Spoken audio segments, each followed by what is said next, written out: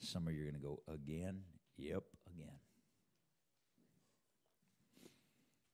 Exodus chapter 25.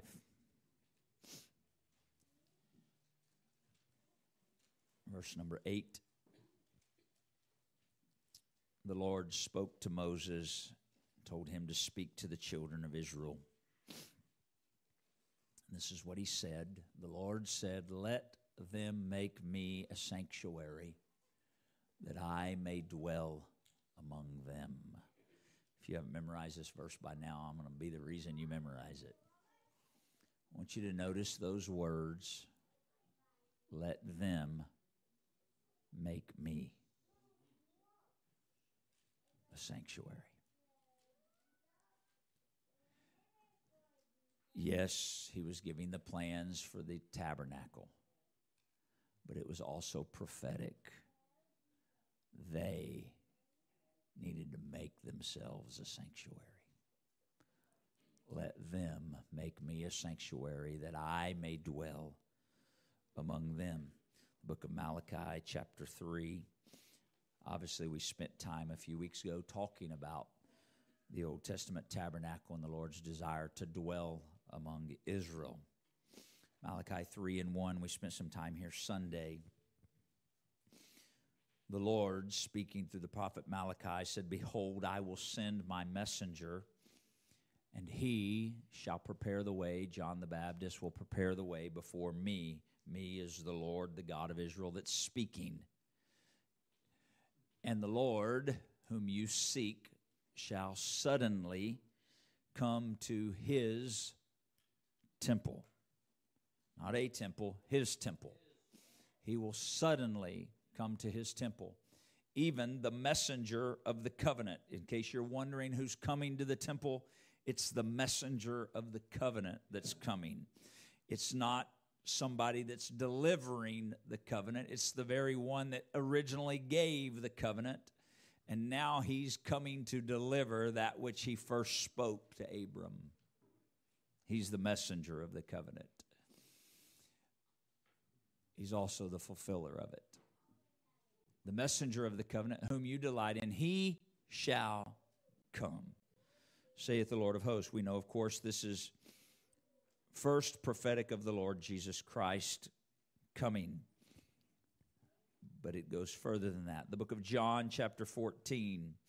I just wanted to hit those verses again. So we see the pattern of the Lord. We see his desire to dwell among his people, the children of Israel. Then we see his desire to come. We read it Sunday in John chapter 1. The Word was with God. The Word was God in the beginning. And we see in verse 14, the Word was made flesh and dwelt. The word dwelt there is to fix one's tabernacle. He dwelt among us. So we see in Christ Jesus the fulfillment of, at least a part of the fulfillment of God's desire to dwell among his people. He started with a tabernacle in the wilderness, but that was simply the beginning. This is a type and shadow. These were examples for our examples. And then Jesus Christ came, who we know the man Christ Jesus was God manifest in the flesh. God dwelling among them. Emmanuel, God with us. Colossians, this is why Paul could say to the church at Colossae, "For in him," Christ Jesus, "for in him dwells all the fullness of the Godhead bodily." Why? Because it is the desire of God to dwell among his people.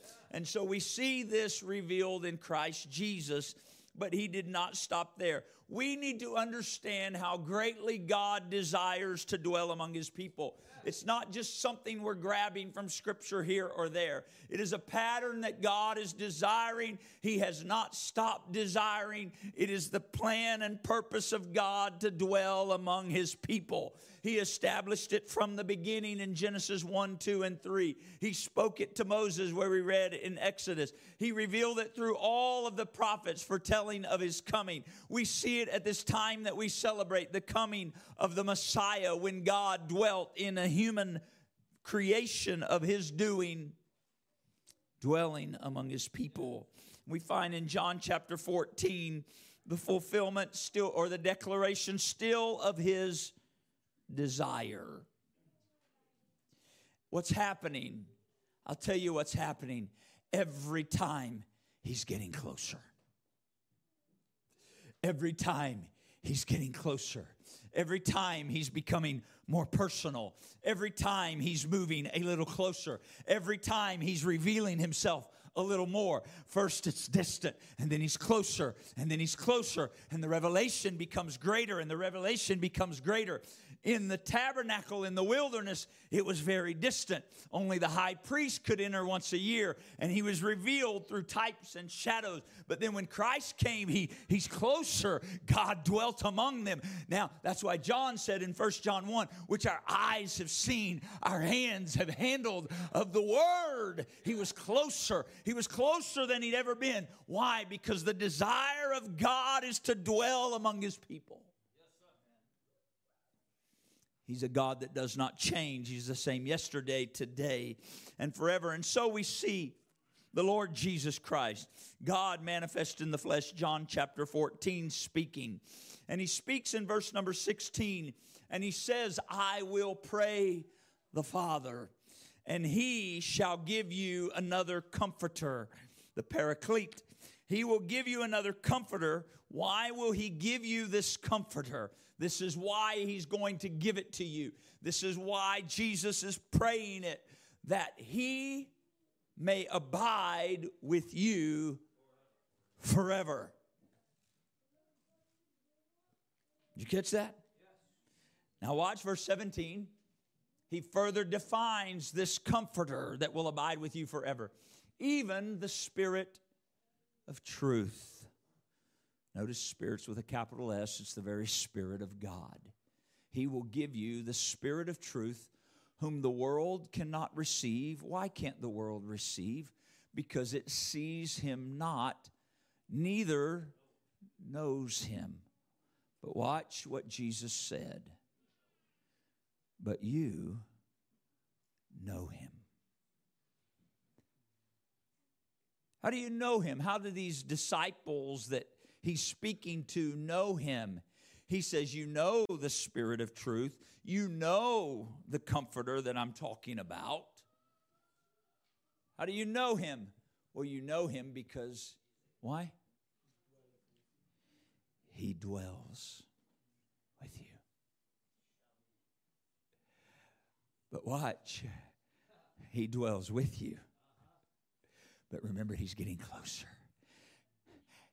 He dwells with you, but He's going to be in you. It was a tabernacle in the wilderness. It was God manifest in the flesh. It's Him speaking now, saying, I'm dwelling with you, but I'm not as close yet as I desire to be. I will be in you. This is the desire of God. Can we pray right now?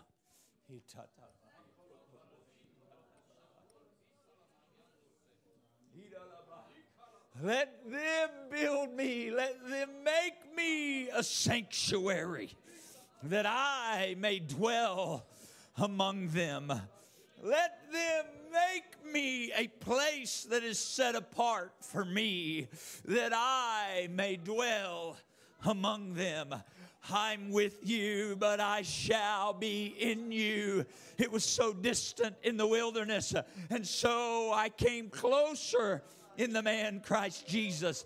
But I'm desiring to be closer still. I'm with you, but I shall be in you.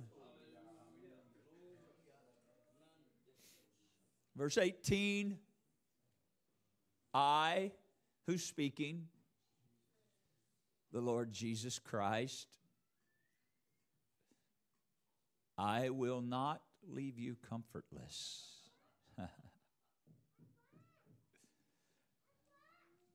I will not leave you as orphans, is how that scripturally, literally translates. I will not leave you as orphans. I will come to you.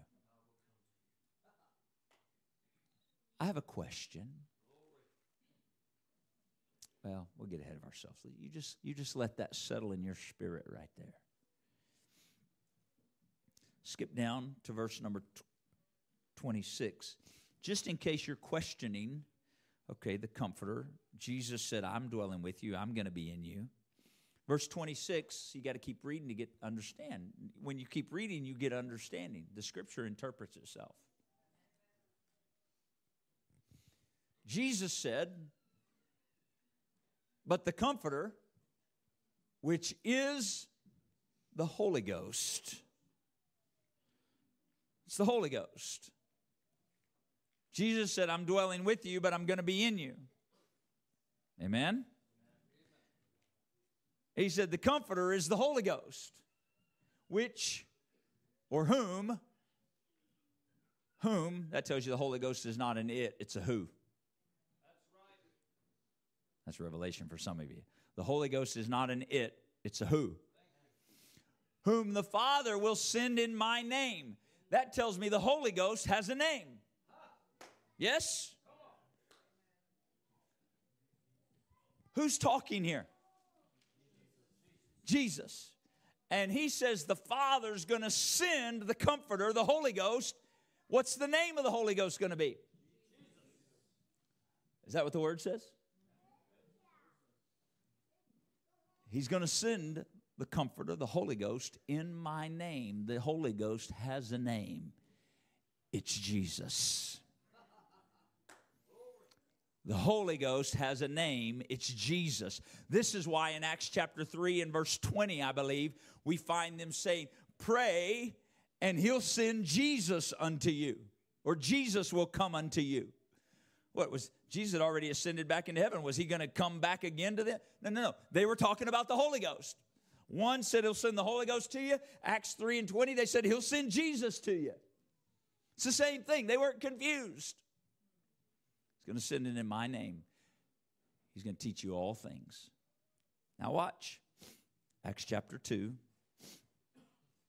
I know you know some of this, but you need to see this in the context of all of Scripture so that you understand what happens when you are filled with the baptism of the Holy Ghost. The Holy Ghost has a name. It's Jesus. Jesus said, I'm dwelling with you, but I'm going to be in you.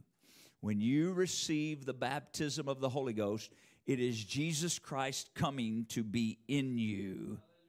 And he said, I will abide with you forever. This is the desire of God.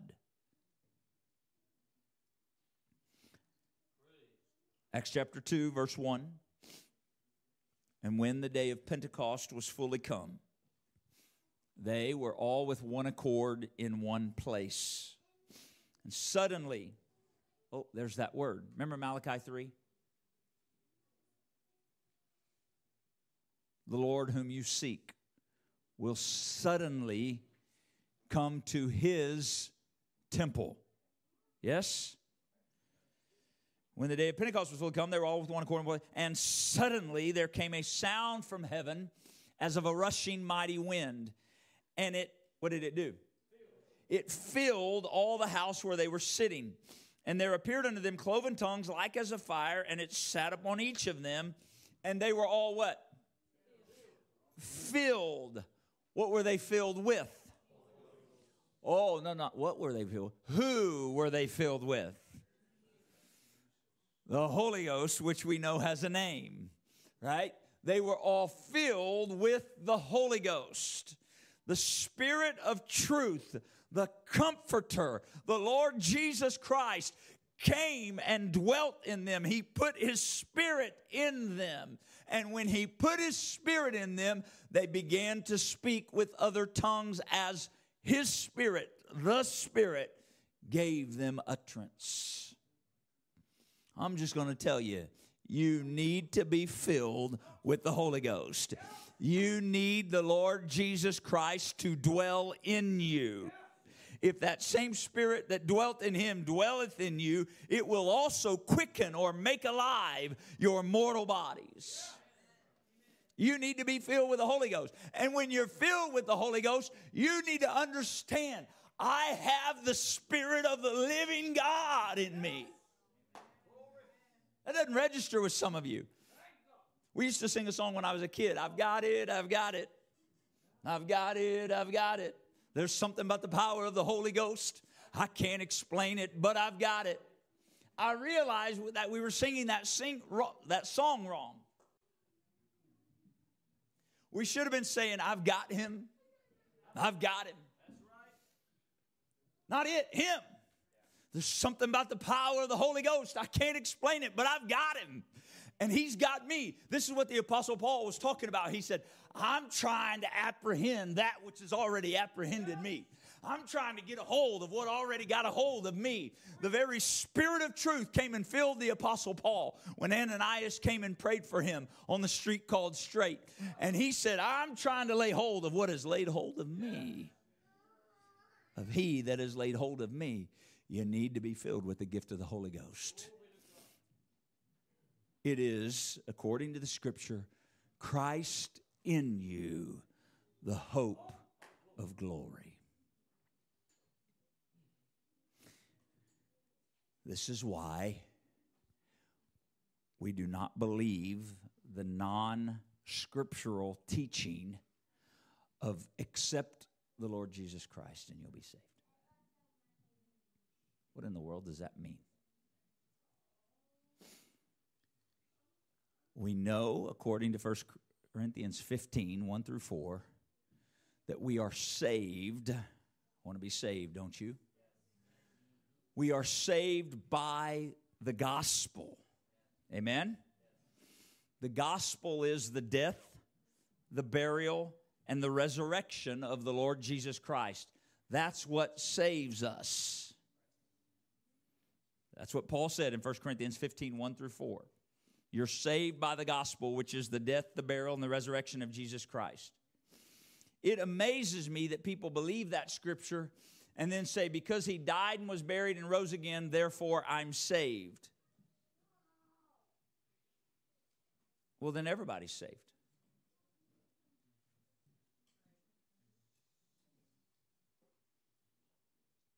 No, apparently there's more. And so we got to read the whole of Scripture to interpret Scripture. Okay? What is death? Well, we know death is repentance. It's dying to self. It's throughout Scripture. Jesus said, except a grain of wheat fall in the ground and die, it abideth alone. But if it dies, it brings forth much fruit. It's got to be a dying process. Paul, in his own epistles and to Romans and Colossians, he made it very clear. We are buried with him through baptism. Now, here's what's interesting to me. There are those that believe we're saved by the gospel. And they believe in the death, the burial, and the resurrection. And you can tell them death is repentance, and they'll say amen. And you can tell them baptism is necessary because we're buried with him through baptism. Amen. But you talk about resurrection and newness of life, and all of a sudden, that's not a requirement to be saved anymore. Does that make sense to you? I want you to think about this.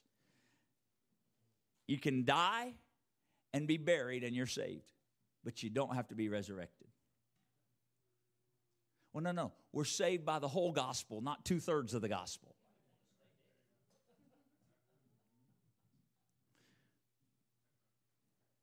We need the death, we need the burial, and we need the resurrection. How is it that you could look at Scripture and scripturally say, I can see in Scripture, die to yourself, take up your cross and follow me, die to yourself. Paul said, I die daily. I am crucified with Christ. Nevertheless, I'm buried. No. I am crucified with Christ. Nevertheless, I live. Yet not I, but Christ liveth in me. And the life I now live in the flesh, I live by the faith of the Son of God. This is a process. And so we understand dying is scriptural. And then people say, yes, I believe you got to be baptized. I had a conversation with a pastor from another state, different denomination. It was a wonderful conversation. It really was. It was a good dialogue. He appreciated it. I told him I appreciated it. We didn't agree on everything, but we agreed on some things. And he sought me out. I didn't track him down. he was going through YouTube one day over in the North Midwest, and he came across one of our YouTube videos, and we had preached on saved by grace through faith, and went from Ephesians back to Acts 15, back to Acts 10, and he said he stumbled on it, and it was really interesting to him, and he had questions, and we started talking, and so he just could not wrap his head around the idea that we agreed to disagree about the receiving of the gift of the Holy Ghost. He believes repentance is vital. He believes you have to be baptized in the name of Jesus Christ. He sees it in Scripture. But he believes the Holy Ghost was just for the apostles.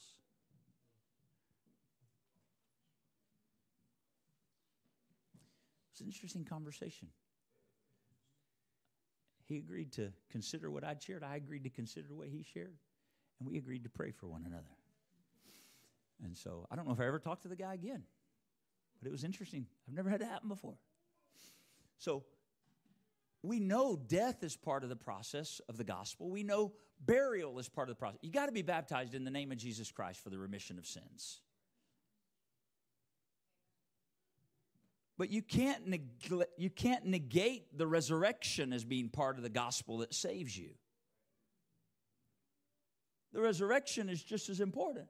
So how, well, you can say, I can see the application of the death. I can see the application of the burial.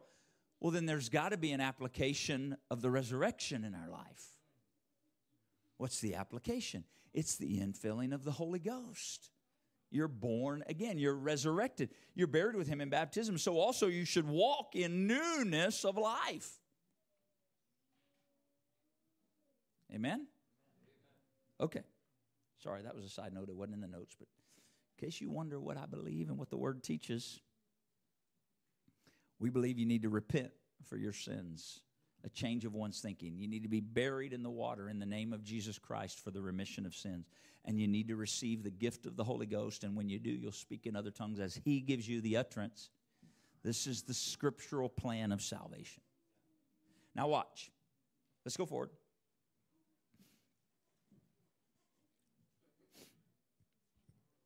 Because we're saved by the gospel.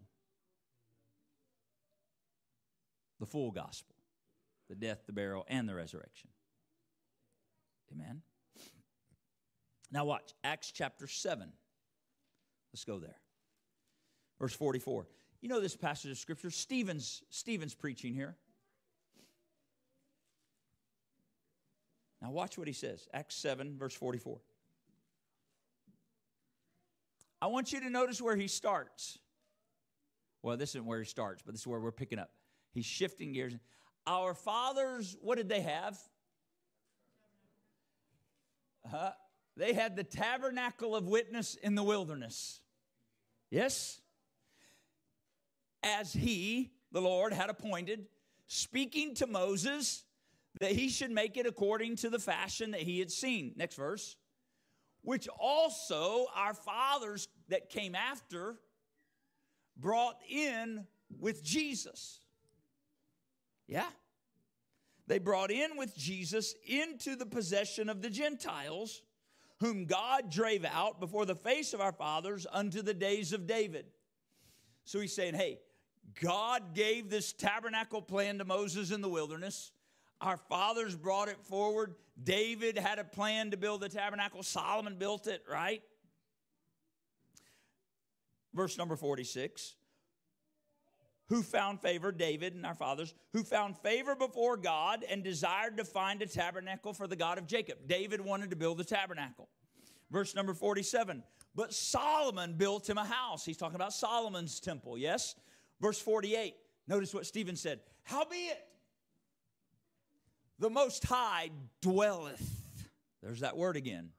The Most High doesn't dwell in temples made with hands. Oh, he dwells in temples. He didn't say he doesn't dwell in temples. He just says he doesn't dwell in temples made with hands. Why? Because we're not under the Old Testament law anymore. The tabernacle in the wilderness has passed away. Solomon's temple is gone. Christ, which was the temple when he walked the earth for 33 and a half years, his body was the temple of the living God. But he had died, been buried. This is what Stephen is preaching to them. He's bringing them through God dwelling among them. He's bringing them through the tabernacle and the temple. He brings them to Jesus Christ, and he's saying, hey, he doesn't dwell in temples made with hands. Watch. Heaven is my throne, and earth is my footstool. What house will you build me, says the Lord, or what is the place of my rest? He's quoting the Old Testament psalmist, and he's saying, God feels so much, you're not going to build a physical structure that can hold him. However, verse 50, hath not my hand made all these things? Verse 51, watch what Stephen says. You stiff-necked and you uncircumcised in heart and ears. What are you resisting? What are they resisting? What are they resisting? Who are they resisting? You do always resist the Holy Ghost. You're resisting the Lord, the Jesus Christ that walked the earth. You're resisting him coming to his temple. The Holy Ghost, Stephen was preaching to them Christ and the infilling of Christ. That's why he took them back through the prophets. That's why he took them through the tabernacle in the wilderness. That's why he took them to David's vision and Solomon's temple. That's why he preached Christ. And he's saying, what are you resisting? God doesn't dwell in temples made with hands. And you're resisting the living God who's trying to put his Spirit in you. You do always resist the Holy Ghost. Just like your fathers resisted, so do you. Acts 17 and verse 24. Paul is speaking here to those on Mars Hill. I could read a whole lot of verses, but for sake of time, we're not. And he had passed an altar to the unknown God. He said, you ignorantly worship. This is who I'm declaring to you. God. Which God? Capital G God. God that made the world and all things therein. Seeing that he is Lord of heaven and of earth, he does not dwell in temples made with hands. He didn't say he doesn't dwell in temples. Just he doesn't dwell in temples made with hands. Why does this keep coming up? Because the desire of God is to dwell among his people. Let them make me a sanctuary that I may dwell among them. Let them create for me a place that is set apart and separated unto me, that I can dwell among them.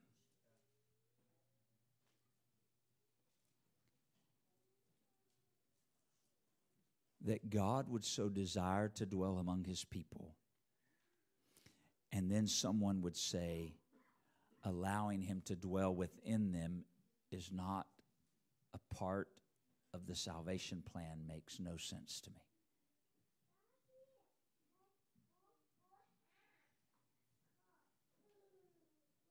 And I'll explain that further, maybe tonight, maybe later.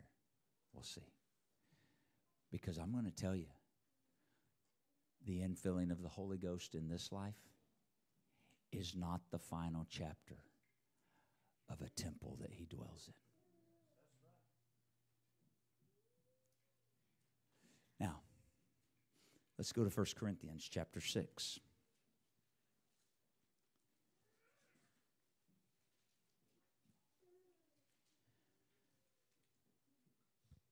First Corinthians chapter 6 and verse 15.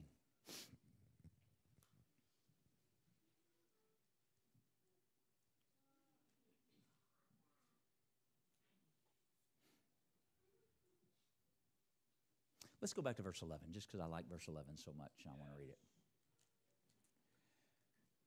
Paul named all kinds of stuff. You can read it before verse 11. Thieves, covetous, drunkards, revilers, extortioners. He names all this: fornicators, idolaters, adulterers.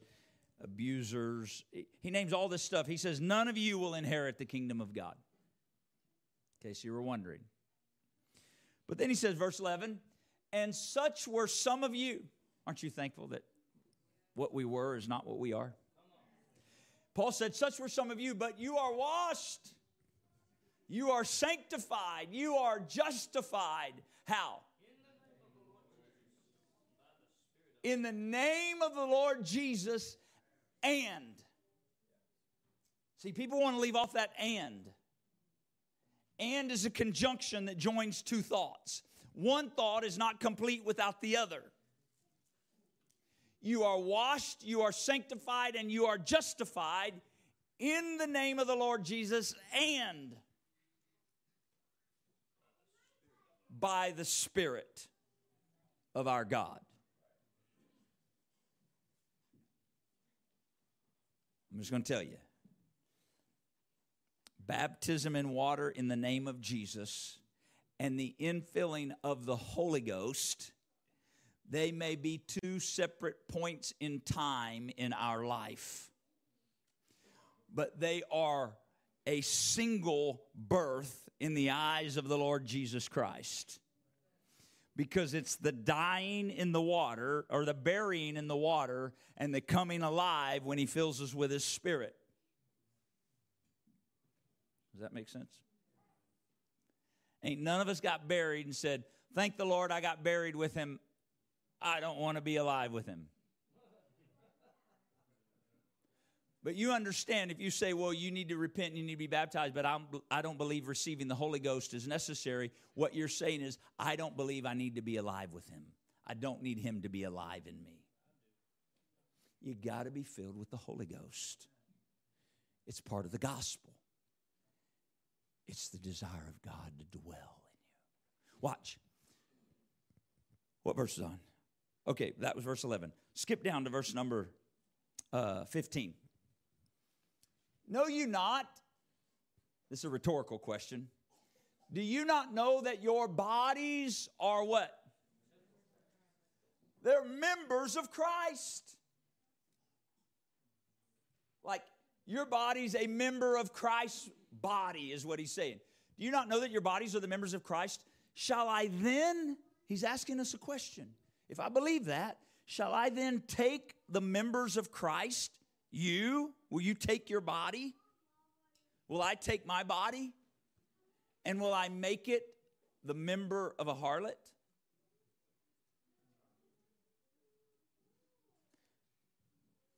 Would Christ join himself with a harlot? Of course not. Would you and I take our body if we're members of his body? This is what Paul's asking. And join it to... You know why Paul was asking this? Notice what he said. God forbid. He was doing this because the Corinthian church had an issue. They just thought, you know what, we can be involved in all kinds of sexual immorality and it doesn't matter. And Paul was saying, it does matter. You're a member of Christ. You're a part of the body of Christ. Do you believe that Christ would do what you're doing with your body?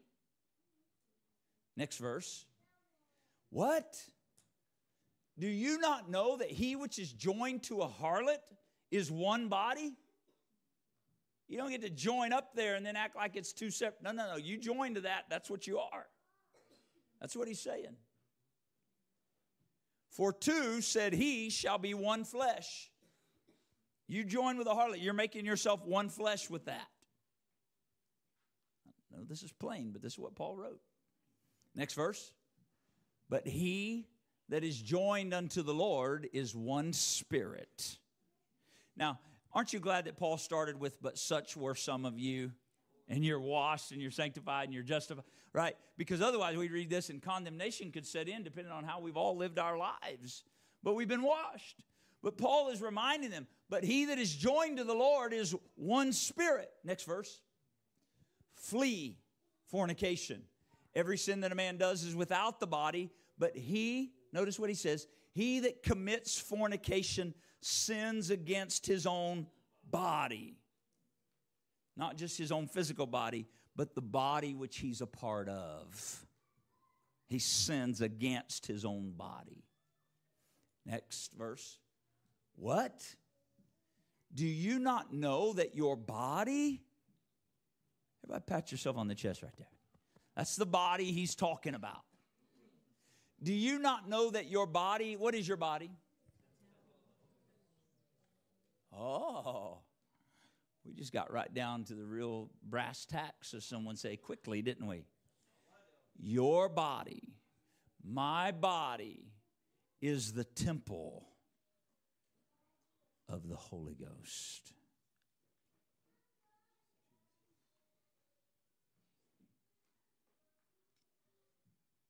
There has been an issue from the tabernacle in the wilderness to Jesus' day to this day.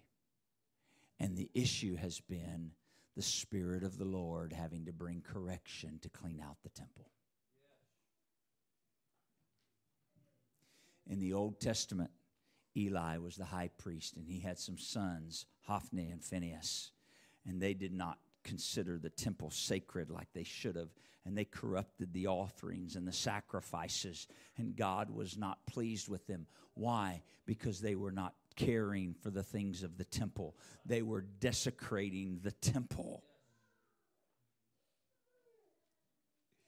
In Jesus' day, Israel kept it. In Jesus' day, remember, he made a scourge out of 3 cords. He made this whip, and he went in and he purged the temple. Right, because in his day, they'd filled it up with tables of money changers, and people could buy doves and all this stuff. And he went in and drove them out. Why? Because the temple was meant to be holy unto him. And then we see it, and this is what Paul is addressing in Corinthians. He's saying, hey, don't you know your body's the temple of the Holy Ghost? And if we're not careful, we forget that, and we fall into the trap that they did in Jesus' day. We fall into the trap Israel did, and we take no regard for what we let in the temple. We don't keep the temple sacred. We don't keep this is why the scripture says, be ye holy as I am holy. Keep this body set apart unto the Lord. It's not about rules, and it's about relationship. What? Do you not know that your body is the temple of the Holy Ghost? Which is, where's the Holy Ghost at? Where's that? In you.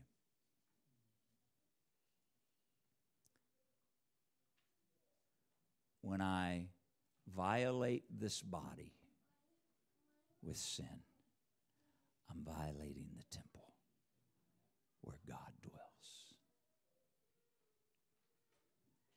See, we don't want to make it that real.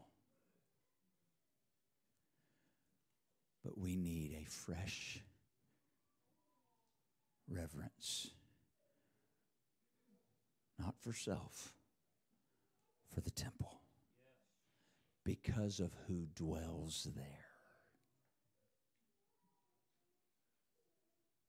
Who dwells there.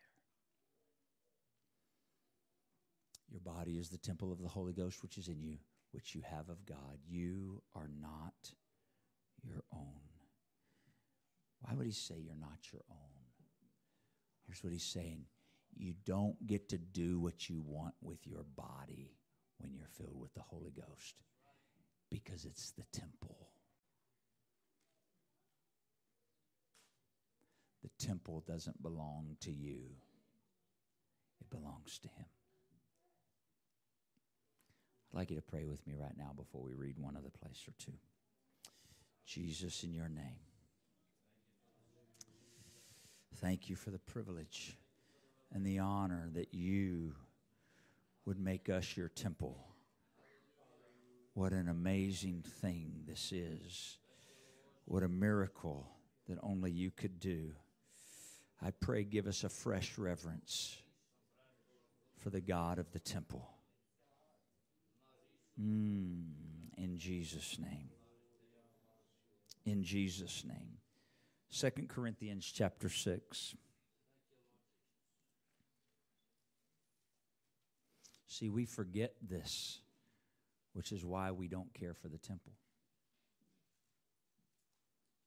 2 Corinthians chapter 6, verse 14. Remember what Paul said in 1 Corinthians 6 about being joined to a harlot, one flesh, with the members of Christ be joined to members of a harlot. So it is that same, it's that same understanding that we find here when he says, be ye not unequally yoked together with unbelievers.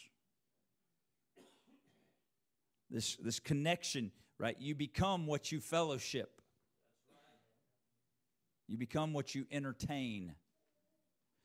Be ye not unequally yoked together with unbelievers. For what fellow? He's asking these questions again. He's trying to get the church to answer these questions in light of the Scripture, in light of the relationship with God.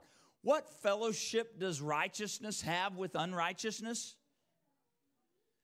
He's saying, hey, what justification is there for righteousness to fellowship unrighteousness? There's not any. It's a rhetorical question. There's not.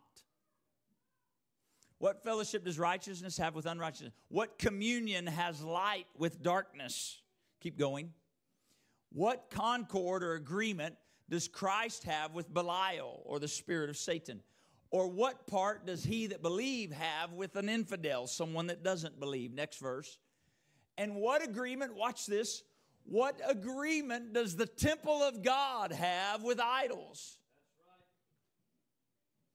For you, everybody say me. You are the temple of the living God.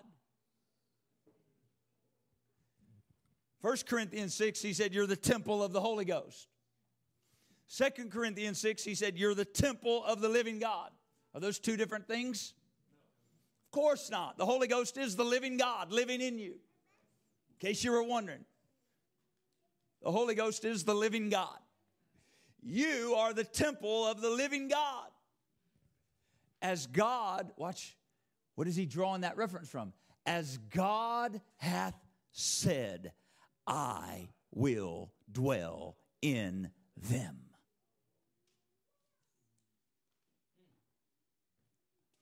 God dwells in you when you receive the gift of the Holy Ghost. He said, I'll dwell in them and I'll walk in them. What does it mean for him to walk in you? I'll tell you what it means. It means the body belongs to him and he takes the temple where he wants it to go. Ezekiel, you see this moving. What is the moving? It's the glory of the Lord. It's showing you. It started in the temple. If you read the book of Ezekiel, you see it start in the temple that has eyes on every side and wings and wheel in the middle of the wheel. What was it? It would move anywhere. It represented the glory of the Lord, the presence of God. And it started in the temple, but then it went everywhere beyond the temple where the Spirit of the Lord chose to go. What was he signifying? He was signifying, hey, you're not going to hold the glory of the Lord in a physical place.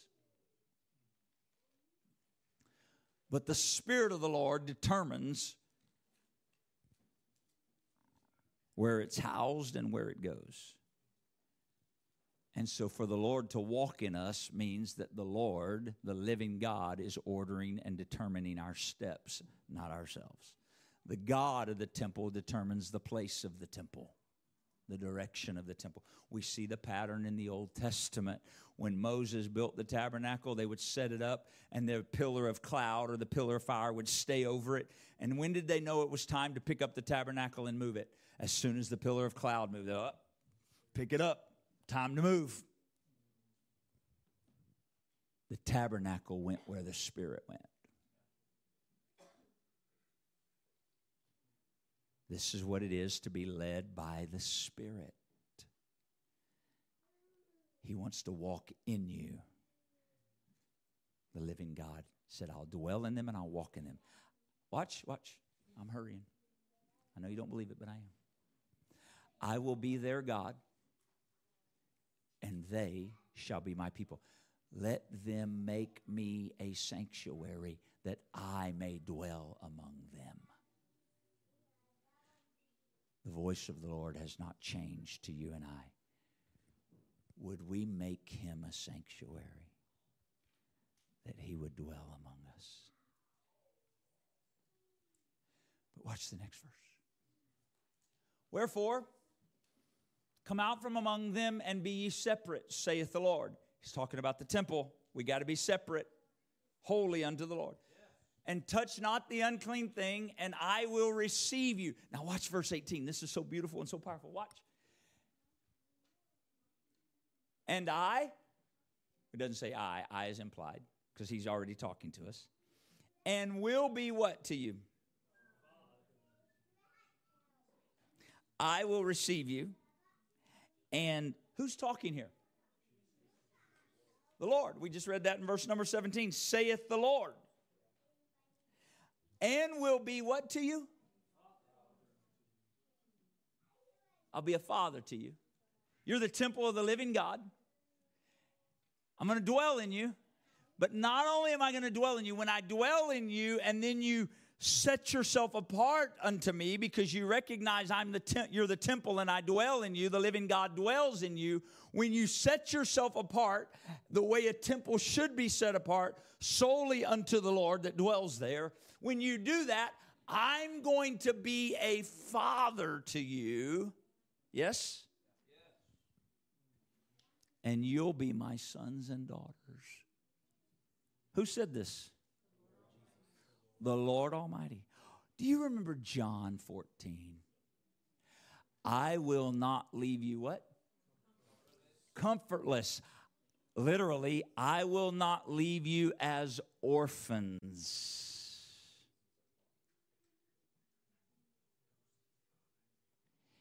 You'll be the temple of the living God, and I'll be a father to you.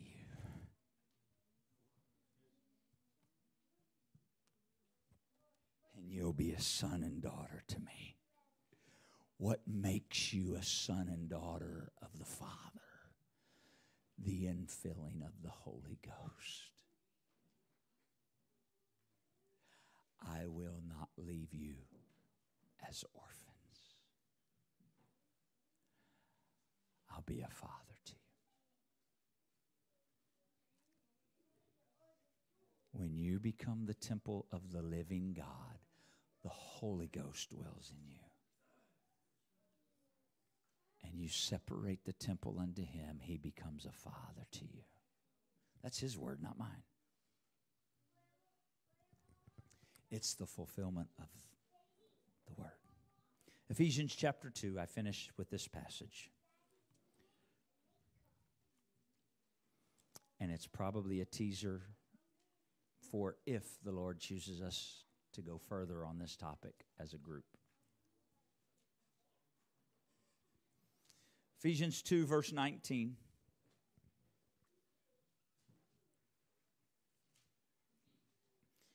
Read all of Ephesians chapter 2. It's great. It says, in Christ Jesus, you who sometimes were far off are made nigh by the blood of Christ.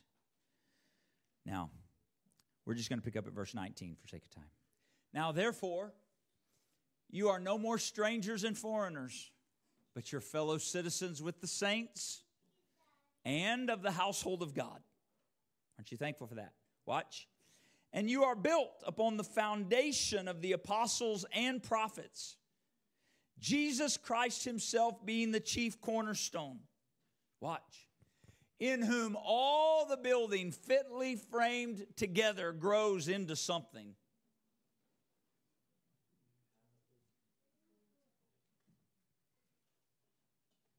We need to get this. In whom, in Christ, the chief cornerstone, the foundation of the apostles and the prophets, in whom all the building fitly framed together, it grows to a holy temple in the Lord. Is that what it says? You know what that tells me? That tells me he's getting closer. He's getting closer. Because he was in the tabernacle in the wilderness. He was in the man Christ Jesus. You want to know what it is for him to get closer? Then he fills you with the gift of the Holy Ghost and he dwells in you and I individually. But something happens. Come here, Brother Nate. something happens when we let Him fitly frame us together. And all of a sudden, the indwelling Spirit in each of us, we begin to grow up together in Him. And together we become a holy temple in the Lord. And then He takes, and we grow together. And we become fitly framed. And we grow into a holy temple. Oh, how good and how perfect it is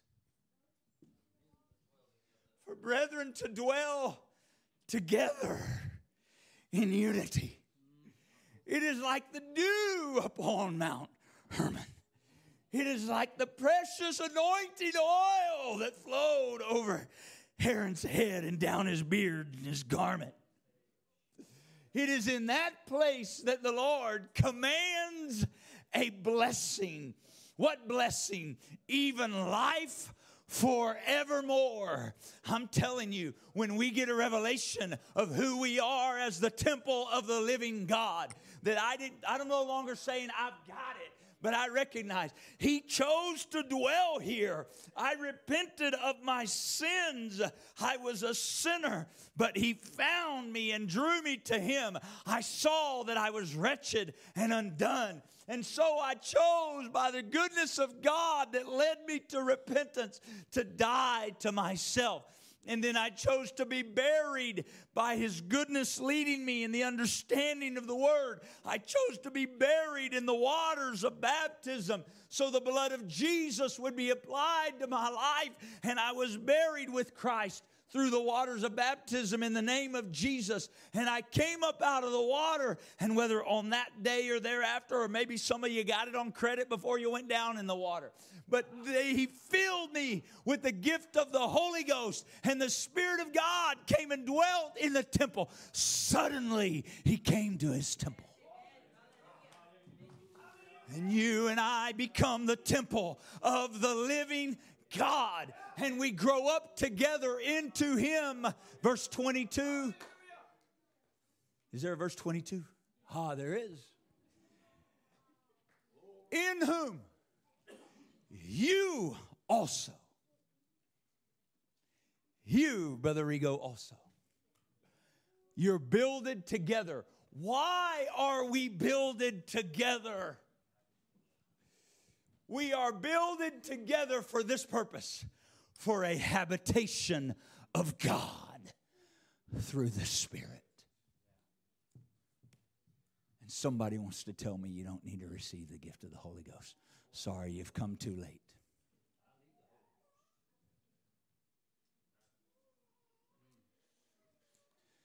This is why unity is so important.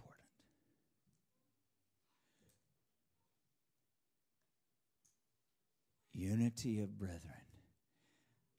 I have to believe, based on the pattern of Scripture, that when we get in unity, this is why Paul told the church at Ephesus later on in chapter number 4, endeavor to keep the unity of the Spirit.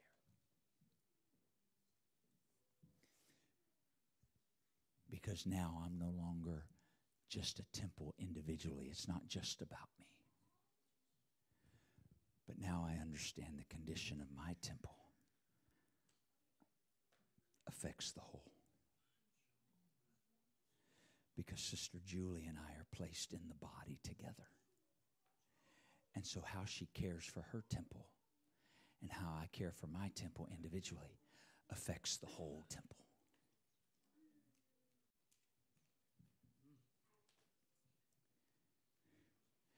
And there is a dimension of the Lord Jesus dwelling among us and coming near that I believe we have not yet seen in its fullness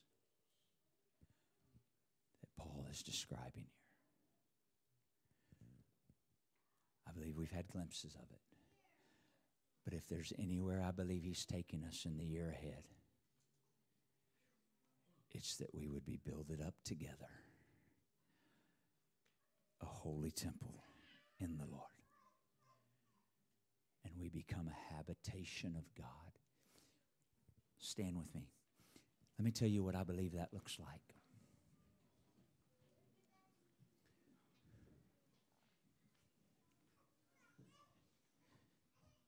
Here's what happens. Please, maybe you can play. Here's what happens.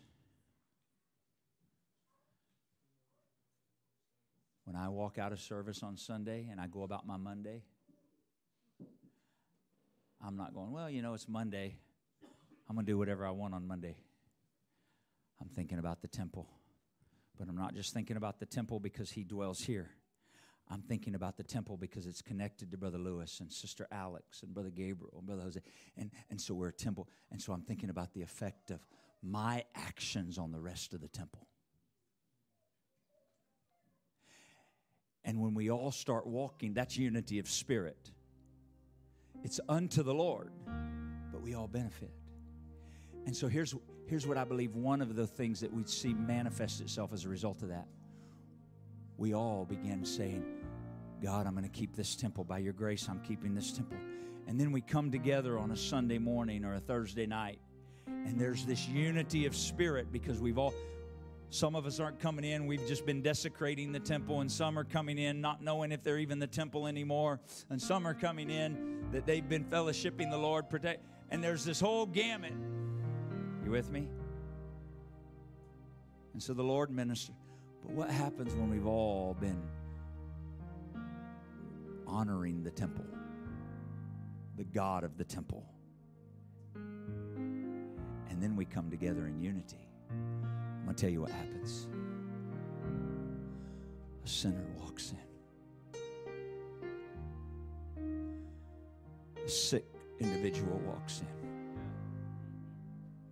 A broken life walks in. And the glory of the Lord fills the temple.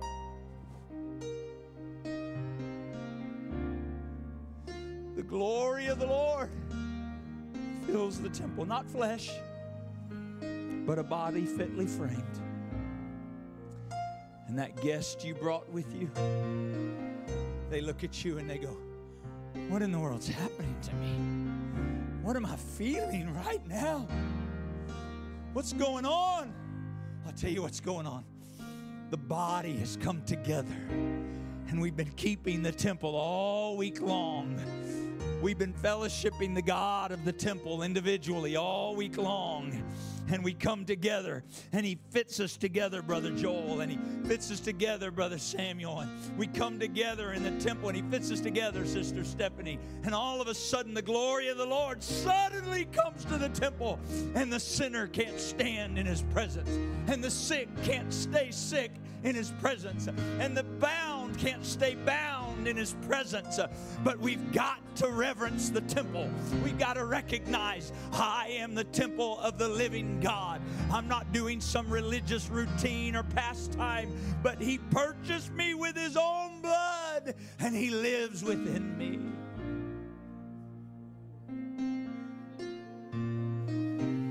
When that happens, we don't have to come to church and say, come on, Brother Ethan, come on, Sister Kari, Sister Alyssa, come on, praise singers, praise a little harder to try to build it up so I can feel the presence of God. No, we enter in because we've been fellowshipping the God of the temple every day. And then when we come together, it's like, man, something happens when we come together. That's what happens.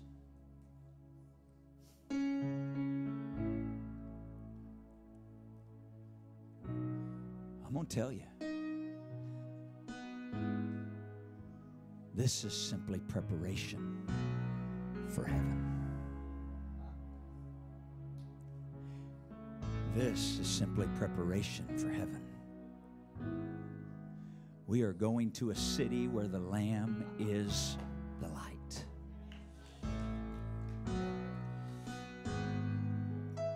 Come on, why don't you talk to the Lord? Why don't you take the matter of your temple before the Lord right now.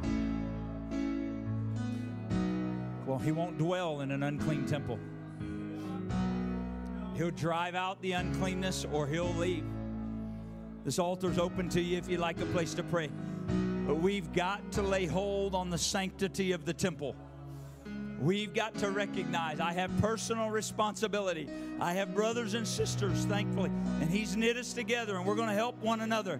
But I've got to recognize my body is designed to be the temple of the living God.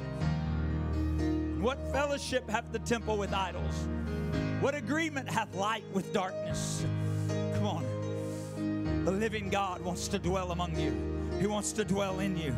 Maybe it's been a while since you felt the rush of the Holy Ghost, the Spirit of God stirring in your heart again. Well, stir up the gift that's within you. If you'll just begin to lift your hands and your voice, if you need to repent, then honestly before God, pray a prayer of repentance and let the Holy Ghost flood your heart again. Come on, let Him refill you afresh and anew. Let's purpose a rededication of the temple tonight.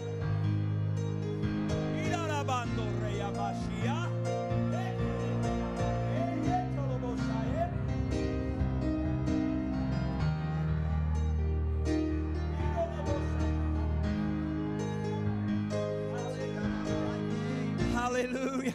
Come on, we're not just playing church. God forbid. We're not just going through motions and trying to have good services. God forbid. We are the temple of the living God. And He desires, He's always desired to dwell, to fix His tabernacle among us.